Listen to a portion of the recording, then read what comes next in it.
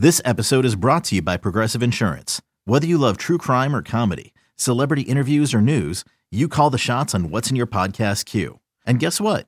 Now you can call them on your auto insurance too with the Name Your Price tool from Progressive. It works just the way it sounds.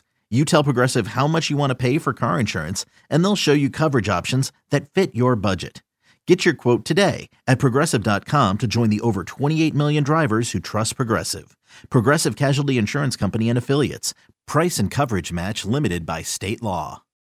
When you need mealtime inspiration, it's worth shopping Kroger, where you'll find over 30,000 mouth-watering choices that excite your inner foodie. And no matter what tasty choice you make, you'll enjoy our everyday low prices, plus extra ways to save, like digital coupons worth over $600 each week. You can also save up to $1 off per gallon at the pump with fuel points. More savings and more inspiring flavors make shopping Kroger worth it every time. Kroger, fresh for everyone. Fuel restrictions apply.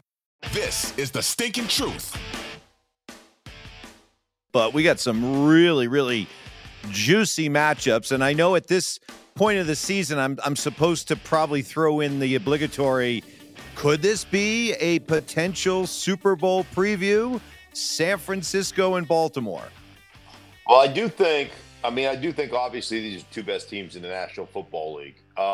I think there's a couple of AFC teams that you would look at and say, well, they've got, their Kansas City is right there. The Miami Dolphins, are they, but I think Baltimore has moved themselves up kind of a notch. And so I think it's San Fran, and then I think it's in the AFC Baltimore. It'll be a really interesting matchup. One of the things that's really interesting to me in regards to the 49ers is that when you're defending Lamar, and this was what makes Lamar, it's funny because I've heard people, talk to me about MVP and Brock Purdy versus Lamar Jackson. And I've heard a lot of people that are like, oh, well, Lamar Jackson can't be the MVP. His statistics aren't good enough. They're just not, like statistically, he's nowhere close to, to Brock Purdy or to Dak before Dak had that slip up last week against the Buffalo Bills. And so, statistically, there's no way you could put them in the same category. And that's where I would tell you that analytics is bullshit and quit looking at it. God, you hate analytics. Well, I mean, I just think statistically, you would look at things statistically and you would say, well, this is not, he doesn't match up statistically. You got to use your eyeballs, right? I mean, he's lost a couple of running backs. He's lost his all-star tight end, and yet he continues to make plays that set him apart. He continues to do things athletically that other people can't do. So it's not only his ability to run, but his ability to hold on to the football and make people miss while he's in the pocket for 6-7 seconds and find a receiver downfield and deliver an absolute dime to that receiver. Like, those things matter. Those things are what set the Baltimore Ravens apart. You can defend them perfectly. You can have the perfect defense called, and everybody can play the perfect leverage, and you can take the receivers out, and you can take the running backs out, and you can do all those things, and Lamar can scramble around, make four guys miss, hold on to the ball for 8 seconds, find somebody down the football field, and deliver a ball for a touchdown. Now, I'm just saying, is that in and of itself, is that the definition of most valuable player? So forget about, he doesn't have as many touchdown passes or too many, whatever. It just is. It's just, to me, you've got to at some point take some of the analytics out. I'm not saying take it all out, but at some point look at what he means to his football team. And so it could be, a matchup of, it could be a matchup of the two front runners or three front runners of the MVP conversation. Put Christian McCaffrey in there, and we are such prisoners of the moment. Whoever plays the best in this particular game probably elevates themselves in the standings in the voting of MVP conversation. Now, when it comes to Lamar, one thing that you have criticized him for over the years is just his ability as a passer, just as a operate from the pocket, dominate from the pocket passer.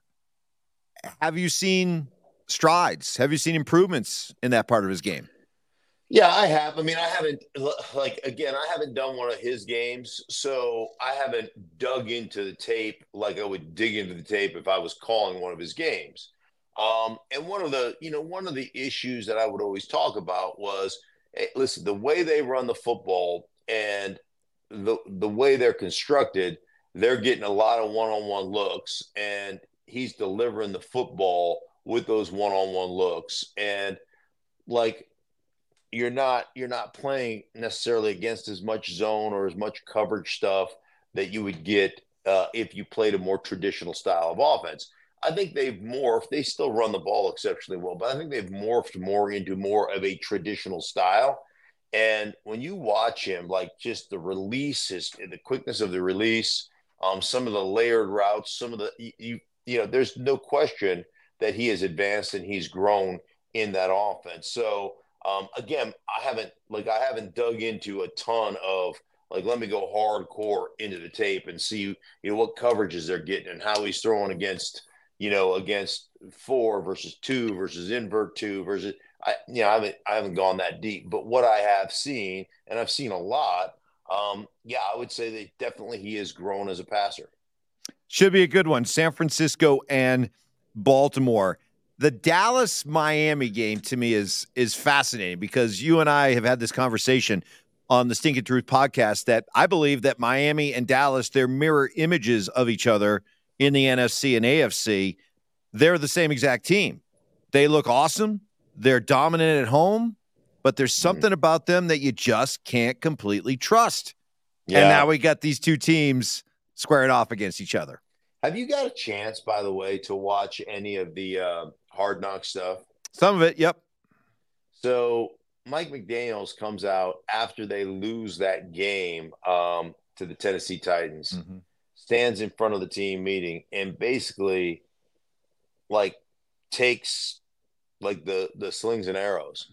Like he's just like, hey man, I'm the one. I call a horrible play here. We got 0 and I called this play, and like I'm taking responsibility for my screw up as a coach, and I didn't put you guys in the best positions and all that, and we all have to be better, but man, I love it when a coach will accept that responsibility and say, man, I've got to be better for you guys. I love that aspect of it. Now, we'll see if it translates to them being better on the road, because you can't lose a game against Tennessee, regardless if your coach calls a couple of bad plays or not. You got to be better than that, right? You've got to be able to do those things on the road. These are two teams that on the road, they don't even look close to what they are at home. Dallas especially. Like if I'm going to weigh this thing out for me, like Dallas is going to have to go on the road in the playoffs. Dallas has got to prove to somebody that they can go on the road. They went on the road to San Francisco, got absolutely shellacked. They went on the road, to Buffalo, got shellacked. They have got to prove that they can go on the road, and maybe not even to me or to you or to anybody out there, maybe to themselves. They've got to go out there on the road and prove to themselves, or prove to themselves that they can compete while they're on the road. So, listen, Miami playing at home, Miami dynamic on the offensive side of the ball, all those different things. I think for me, is a far more prove-it nature of this game goes to the Dallas Cowboys than it does to the Miami Dolphins. I don't know what you think, but that's kind of where I'm at. Well, yeah, I would think certainly Dallas, because Miami's at home. Miami's already proven that they can be dominant at home for the most part. Miami will have other games to show that they can get past the perception that they're weak-minded and they can't perform on the road. I want to go back to what you were just saying there about Mike McDaniel. I get it. It's cool that a coach is willing to fall on the sword and all that, but at what point do the players have to be held accountable? I mean, let's be honest. The players carry most of the blame for losing that game. McDaniel's trying to do the right thing and all that. Right. But how do you make sure that the coach can get up there in front of the team and say, hey, my bad, I should have done this, I should have done that, but yet also making sure that the players understand you screwed up here in many, many ways. Yeah, well, I think he does the same thing. I think he takes responsibility, but then he also shows the film of, man, this is a play that's got to be made. This is a play like, you're trying to do more than your job, and these are the things that eventually cost you football games. So I think you hold all those guys accountable. But, you know, I will just tell you from my own experience with Joe Gibbs. Joe Gibbs would always stand in front of the podium right after a game and be like, hey, man, this loss is 100% on me. I didn't get my coaches prepared. My coaches didn't get my players prepared. That's a failure of coaching. But we'll rectify that. And then, come Monday when we sat down and watched the film, he had already taken his responsibility for that. Now let's go look at what we didn't do well. Mm-hmm. Let's go look at what we need to clean up. And he was good about saying, hey, man, ultimately in this situation, I should call something different, or I should go in a different direction. But then, you were always held accountable for the way you played, and always held accountable for, what went on Sunday during the game. Another day is here, and you're ready for it. What to wear? Check. Breakfast, lunch, and dinner? Check. Planning for what's next and how to save for it? That's where Bank of America can help. For your financial to-dos, Bank of America has experts ready to help get you closer to your goals. Get started at one of our local financial centers or 24/7 in our mobile banking app. Find a location near you at bankofamerica.com/talktous. What would you like the power to do? Mobile banking requires downloading the app and is only available for select devices. Message and data rates may apply. Bank of America N.A., member FDIC. Philadelphia and the Giants. So what's going on with Philly, especially after the loss to Seattle, in which Jalen Hurts comes out and says, we weren't committed enough? Yeah, Yikes. Where does that rank on the we choked, we quit? Where does we're not committed enough come in on the totem pole? I'm not sure obviously that word there's ambiguity in that word. Like, you can parse it a bunch of different ways. What does that mean?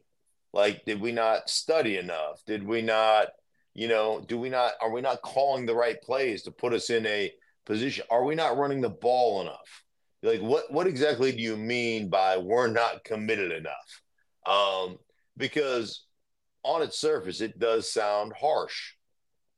And, and I feel like he thinks it's harsh. I feel like he's pointing the finger at everybody, including himself, saying we've got to all be better. And is that one of those things that you all respond to? You all look at everyone on the team looks at themselves critically and says, you know what, he's right, we're not doing this enough. Did the coaches actually look at themselves and say, you know what, we got to be better. We've got to be better than we've been. I don't know. I don't know exactly what that means, but I will tell you this. Like, I think this is by design. So if I was to say, hey, here's Philly in a nutshell. Like, if you look at them defensively in every kind of discernible category, just about, I think they're all like ranked 27th, 26th, 25th, 28th, whatever it is. And no excuses, but there's always some reasons for those things. But I think one of the biggest things about Philly is you have not run the ball well. Why have you not run the ball well? Because you've got one of the biggest, most dominant, most athletic offensive lines in football. I think you have not run the ball well because you have taken what you do as an offense and morphed into more of a drop back offensive football team. Now, with that said, Jalen Hurts is ranked, I think, third in completion percentage from the pocket. Mm-hmm. So he's done it. He's that was the big criticism before last year is, can he win from the pocket? Well, he's proven that he can. I think he's been banged up. I think he's had a knee that's bothered him most of the season. So I understand the kind of thought process of saying we're going to morph into more of a drop back offense, because the sustainability of the offense that we run, where the quarterback has to run so much, that's not sustainable, and we're going to end up getting guys injured. We're going to end up getting our franchise quarterback, who we just spent a ton of money on, injured. Okay, so I understand the kind of mental thought process to get yourself to this point. But don't at some point you go back and say, we got to get back to what we were and what got us to a world championship last year, albeit a loss. And that means what? That means more quarterback design runs, more of the, the RPO stuff and the read zone, where you flag that defensive end and you either pull the ball and run around or you hand it to the running back. Like, don't we have to get back to doing more of that? And then I would ask you this: if you got back to doing more of that, and you got to the point where you controlled the tempo and you controlled the time of possession a little bit better, and the other team started having to take more chances on the offensive side of the ball, would that increase your statistic, rankings on defense? Would you get to the quarterback more? Would you be able to, create more sacks? Would you be able to create more turnovers based upon pressures and getting to the ball and sacking the quarterback and all those things? So I would tell you that I think that that's a big part of what's going on defensively for them. Now, they've already changed from Sean Desai to Matt Patricia. He's got the pencil behind his ear, but it really didn't make any difference. That pencil, which is shocking that it didn't make any difference. So at some point, isn't it the complementary nature of football? Don't you have to start going and doing what you did last year offensively to take some of that pressure off and to help them create some of those turnovers and create some of those situations where the other offense has to be more aggressive? Like, I think that's more of the cure for the Eagles than anything else. Well, they get the Giants at home, and you better win this game. Otherwise, there's going to be real panic with the Eagle fans as we come down the stretch here. But a couple games still left with the Giants, so they have a chance to get right and get things back on schedule for the playoffs.